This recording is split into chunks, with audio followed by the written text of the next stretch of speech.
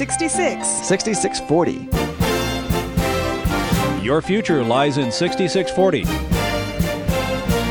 66 books by 40 authors, and yet we now discover it's an integrated message system from outside our time domain.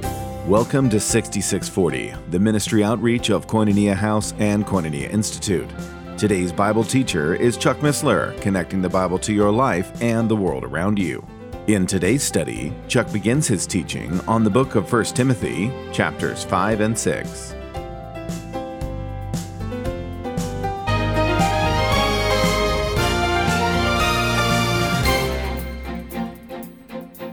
Father, we thank you for the evening. We thank you for the joy of these letters. We thank you that you've moved Paul to write these letters, not just to Timothy, but to us.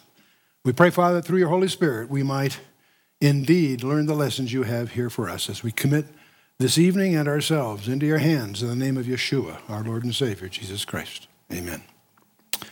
Well, we are studying 1 Timothy, and we're in chapters 5 and 6. And as you know, there are a number of epistles in the New Testament, Romans and Hebrews being the pivotal ones, the pillars of it. But we have 7 that were written to churches, and 3 of those were called the prison epistles. And then we have these peculiar ones called pastoral epistles, where Paul is writing to his proteges. They usually include Philemon in that group. We include Philemon when we study Colossians for some other reasons. So we're looking at 1st and 2nd Timothy and Titus in this group of pastoral epistles. I want to remind ourselves that all Scripture is given by the inspiration of God, and is by the inspiration of God. That term in Greek means God breathed. We need to really understand that.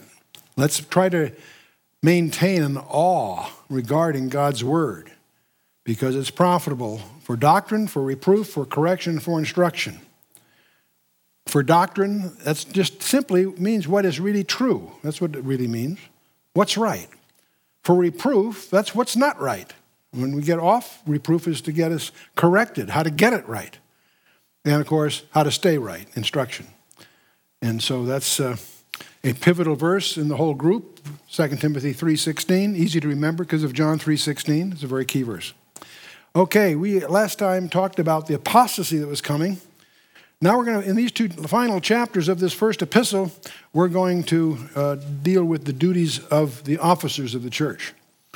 Now the church has many labels, and it's called a holy nation in 1 Peter 2, which emphasizes the believer's citizenship in heaven in effect. It's called a kingdom in Revelation 5, emphasizing the believer's common submission to the King of Kings and Lord of Lords. So in that sense, we're members of that kingdom. It's a priesthood, emphasizing the privilege that all believers have of direct access to God. Every one of us, all you men, are high priests of your family. So you have a priesthood that you need to be aware of and deal with seriousness. The church is called the vine, emphasizing the believer's common connection to the life of God to bear fruit. The purpose of the vine is to bear fruit. That's our purpose also.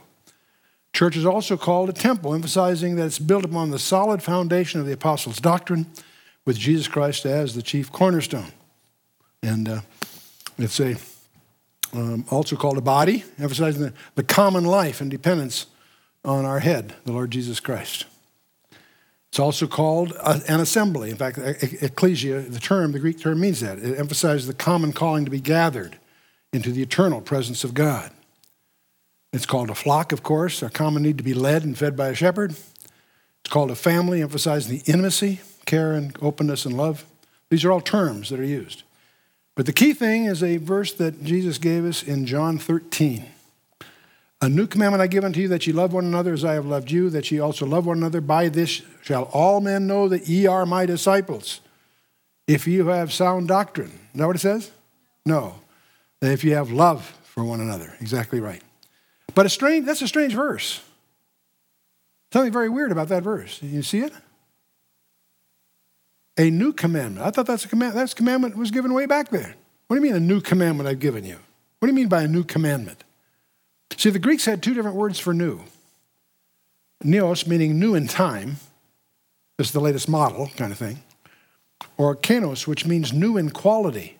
Something that is new in the sense that it's radically different is the idea of kainos. And that's what's being used here. The commandment to love one another is not new in time, but is new in character. In Christ, it now takes on a whole new meaning. It's new in emphasis. It's new in example. 1 John 2, 7 and 8, and new in experience. So 1 John chapter 2, 7 through 11 will amplify that for those of you who want to dig into that. Now, Timothy has been ministering at Ephesus, tough turf. It's not an easy ministry, but I don't know of any ministries that are easy. The sinning members had abandoned truth and godliness. That's the spiritual family at Ephesus, we find. Some had shipwrecked their faith, we found in the first chapter. Some women had abandoned their proper role and were trying to usurp the function of men. That was in the second chapter. Some men were aspiring to leadership without adequate qualifications. Have you ever run into that before? Chapter 3 and chapter 5 will deal with that. Some were teaching demonic false doctrines. You find that too if you know how to watch for it. Impure lives were evident among some of the older widows and some of the younger, both. Ephesus was not an easy place to minister. But I'd like to ask the question, is any place really easy? I don't think so. The word discipline comes up. That's what a disciple really means, someone given to discipline. In the Old Testament, it's all through the Old Testament. It leads to understanding, it leads to knowledge, it leads to wisdom, it leads to honor, it leads to happy life. Discipline. Obviously amply taught all through the Old Testament. In the New Testament, we could spend a lot of time badgering this concept of discipleship or being disciplined. The purpose of discipline is to save the offender. Sin needs to be dealt with because it disrupts the intimacy of a family. So discipline is crucial. So let's just jump in. 1 Timothy 5 says, rebuke not an elder, but entreat him as a father, and the younger men as brethren. See, apparently there was a temptation to ignore the older members. Love and serve all, regardless of ages, and not show partiality. That's what he's going to talk more about that before this chapter's over. The elder women as mothers, the younger as sisters with all purity. Very early concern was expressed in the book of Acts. Old Testament had all kinds of legislation in this regard, all kinds of special care. I won't take the time here to detail all this. You can dig it out in your references. They'll be in the notes, of course. Honor widows that are widows indeed. But if any widow have children or nephews, let them first to show piety at home, and then to requite their parents, for that is good and acceptable before God. In other words, don't be a burden on the church. This is really a reflection. Verse 3 there is a reflection of the commandment, honor thy father and thy mother. The word nephews here, by the way, doesn't mean nephews, it means descendants. They didn't have the kind of vocabulary we use. There's no word like nephew or grandchildren. They use a word that simply means descendants, members of the family in effect. Now she that is widow indeed and desolate trusteth in God and continueth in supplications and prayers night and day. But she that liveth in pleasure is dead while she liveth. And these things give in charge that they may be blameless. So we're talking here in the first verse, if they're a widow indeed, that is without human support. They're in the fellowship without human support. That's what he's really trying to instruct him, that the widow that was a widow indeed without help, she was a burden then on the fellowship. That was the concept they operate under here.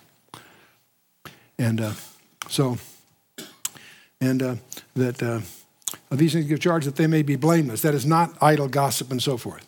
Now, if any provide not for his own, this verse is one to jot down and think about. It's a toughie.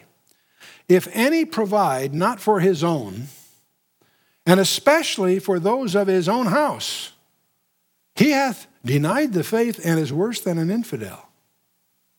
Oh, wait a minute here. This is Paul talking. This isn't one of my flippant remarks that I often make and then regret later. No, this is Paul writing Timothy. If somebody isn't providing for his family, he's denied the faith and is worse than an infidel. Wow. That should make every one of us uncomfortable, us guys. That our obligation to our family is something we're aware of, but had we realized how important that is, worse than an infidel. That's pretty worse. That's a very sobering injunction indeed. Worse than an infidel. We need to be providers. We need to find a way. Let not a widow be taken into the number under 80 years old, having been the wife of one man. Taken in that number, that means to be enrolled or put on the list, used for the enrollment. It's a term that was used for mustering soldiers and so on. Well reported of for good works, if she have been brought up children, if she have lodged strangers, if she have washed the saints' feet, if she have relieved afflicted, if she have diligently followed every good work. That's what he's talking about. Pretty impressive person. Dorcas and her widow friends are examples in Acts 9 and others. There's a definite connection between idleness and sin. Interesting project to link those up from the scripture. But the younger widows refuse. For when they have begun to wax wanton against Christ, they will marry, having damnation because they have cast off their first faith. And withal they learn to be idle, wandering about from house to house, and not only idle, but tattlers and busybodies, speaking things which they ought not. Now I realize none of you know of any of those kinds, so we'll just move on. Huh? I will, therefore, that the younger women marry, bear children, guide the house, give none occasion to the adversary to speak reproachfully. You know, there are people today that forego having children because of the awfulness of the times today. They should compare our times with Paul's days. We think our times are bad. It was worse then, in some respects. Guide the house, it says. How do you do that? Read Proverbs 31. It lays it out. Describes my wife, by the way, but that's okay. Each marriage partner has a special sphere of activity. And the word occasion is a military term that means a base of operations. They give none occasion to the adversary to speak reproachfully. The word is an interesting term because it's a military term which means like a base of operations. Your adversary is looking to attack. For some are already turned aside after Satan, he advises here. Satan is always alert to invade and destroy a home. It's interesting to realize how the world at large is trying to attack God's institutions. The marriage, the home, God's order. If any man or woman that believeth have widows, let them relieve them, and let not the church be charged that it may relieve them that are widows indeed. In other words, he's saying if the widow has family to support, that they should step up to that so the church deals with those that don't have family, in other words. Widows indeed. That are widows who are without families, what he means by that phrase. Let the elders that rule well be counted worthy of double honor, especially they who labor in word and doctrine. That's an interesting verse. That implies that it's appropriate to have incentive payments. Let elders that rule well be counted worthy of double honor. It's speaking of pay. That's interesting.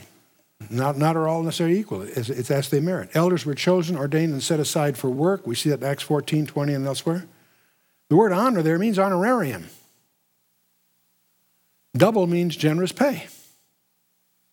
Interesting. For the scripture saith, thou shalt not muzzle the ox that treadeth out the corn, and the laborer is worthy of his reward. He's quoting scripture here. Deuteronomy 25 and 1 Corinthians 9 and elsewhere. Against an elder, receive not an accusation, but before 2 or 3 witnesses. One of the biggest shocks I've had as a student of management, as I say, spent 30 years in the corporate boardrooms. One of the biggest shocks I've seen in the body of Christ is how many churches are run on hearsay, where people are attacked behind their backs. There's never a hearing to determine the facts, and people find their character assassinated, their positions of responsibility abrogated to others without any due process. And I was almost going to do a briefing pack on this because I found a great case to use, because most of the cases I'm aware of would involve confidentiality. I'm not free to talk about some of the things I know about. But there was a very public situation down in Orange County at a law school where the dean of the law school was accused by a student, and he was relieved of his job before an investigation was conducted. And the dean the super dean that did all that stupidly said so to the paper. He'd been removed. He said, our investigation isn't finished yet. He didn't realize what he was saying. And the guy sued him for $10 million. And I thought, this is great because I had the whole file of the whole story. Here's a law school, a Christian law school, that it felt that Matthew 18 was for others, not for us, because we're not the laity, really nonsense. And I was going to make it, except it turned out there was other unrelated background factors that I couldn't use it as a case study. But it's really tragic how many churches within the innards of them operate on hearsay rather than having an elder who's being accused be accused before 2 or 3 witnesses with some kind of due process. Them that sin rebuke before all, that others also may fear. First of all, you want to be sure of the facts, but there also should be due process. You want to do everything openly. You don't want to receive an accusation unless there's a willingness to bring in 2 or 3 witnesses and have it heard and resolved, not lurking in the hallways. I charge thee before God and the Lord Jesus Christ and the elect angels that thou observe these things without preferring one before another, doing nothing by partiality. Lay hands suddenly on no man, neither be partaker of other men's sins, keep thyself pure. So, laying on of hands, by the way, is a term indicating a partnership in ministry. You lay on hands on someone to send them off in ministry. You're participating in whatever the result is, good or bad. So be cautious, he's saying. Drink no longer water, but use a little wine for thy stomach's sake and for thine often infirmities. So how many people use this to enjoy a glass of wine? Thank you, Paul. You've done many, many people a big favor here. Abstinence is not required, but still there's no excuse for abuse or immoderation in anything, not just wine, anything. Let your moderation be known to all men. Right? I'm very moderate with my moderation. I'm being facetious, okay. I want to tell you something about this subject that you might find useful. There are 3 principal feasts of the Jews that correspond to the 3 harvest seasons. The first is the Feast of Passover that occurs on the 14th of Nisan, which is in the spring. It's usually around our April, give or take, at the time of the barley harvest, Ruth 1. The second one is the Feast of Pentecost, which occurs 7 weeks later at the wheat harvest, okay? The third is the Feast of Tabernacles at the end of the year, September, October, on our calendar. That's during the fruit harvest. Get this in your mind. Passover, barley harvest. Pentecost, wheat harvest. Tabernacles, the fruit harvest. Grapes are fruit. They're harvested in the fall, right? Okay. What that means is there's no time that they can get grape juice except in the fall. There's no refrigeration. If you're going to pick grapes, you've got grape juice if you want it, but you better drink it pretty quick, unless you've got an ice box, right? You follow me? How does grape juice naturally preserve itself? By fermentation, right? So let's roll around to Passover. What did they serve in the Lord's Supper? Wine.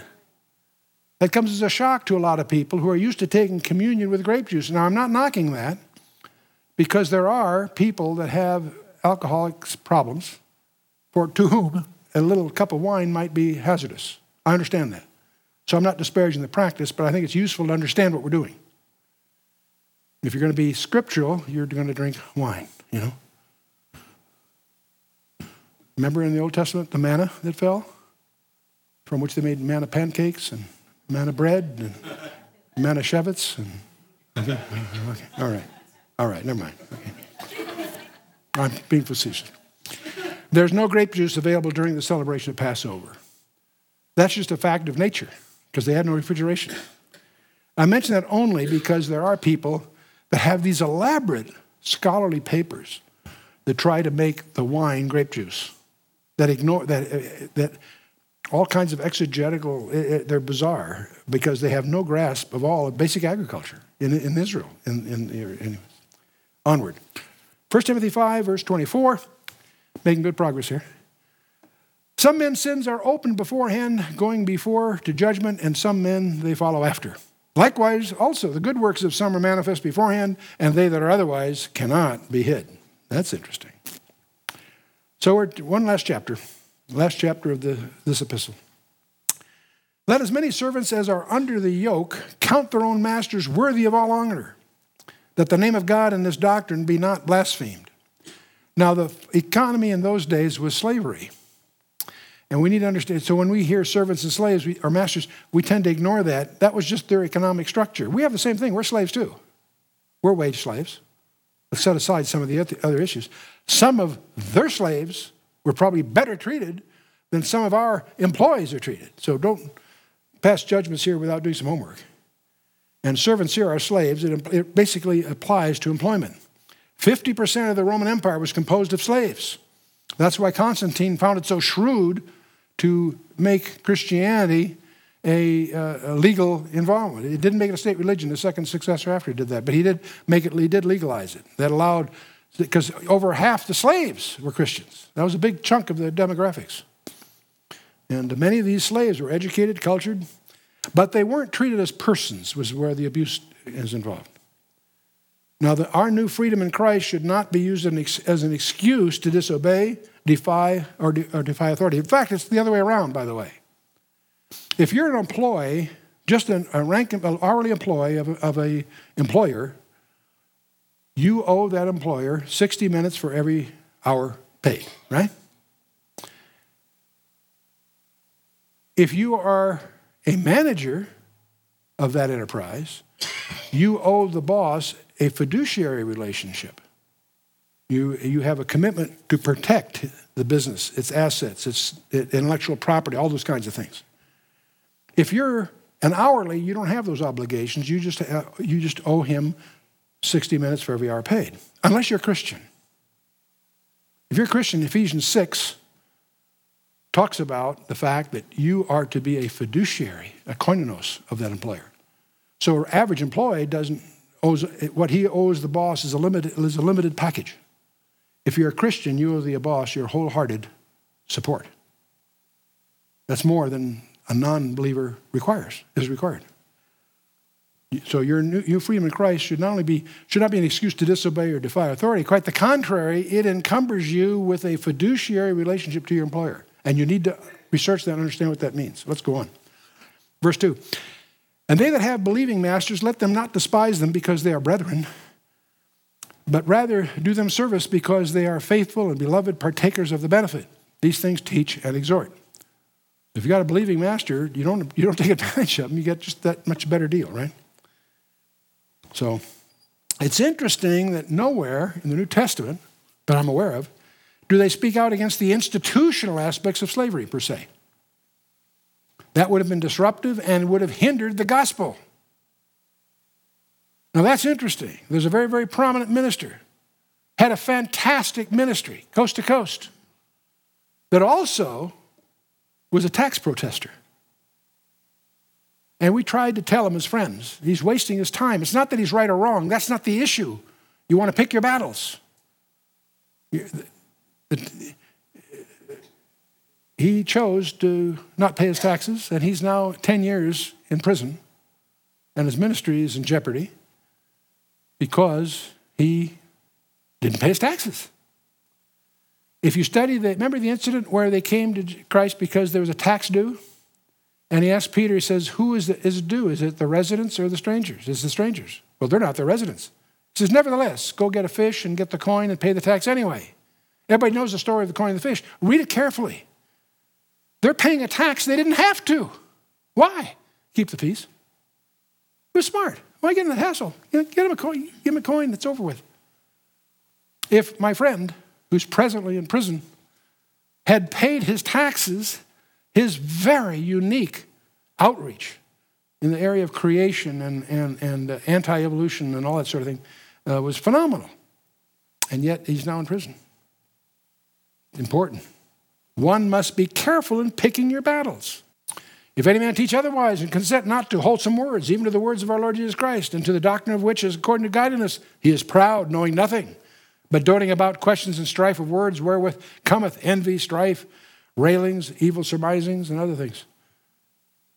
There are issues that are important. There are also issues that are just divisive, unnecessarily unproductive. Constantly monitor what is being taught, and always monitor the fruit that it produces. Pride is often the badge of a false teacher. There are people on the radio. If I asked you, who would you feel has earned the title of Mr. Arrogance? And probably most of you can think of a name that speaks mountains just in and of itself. The lack of humility. The guy that has the answer for everybody. Be careful. Pride is often the badge of a false teacher. Perverse disputings of men of corrupt minds and destitute of the truth, supposing that gain is godliness, from such withdraw thyself. From such withdraw thyself. I have declined to enter into any debates with those types.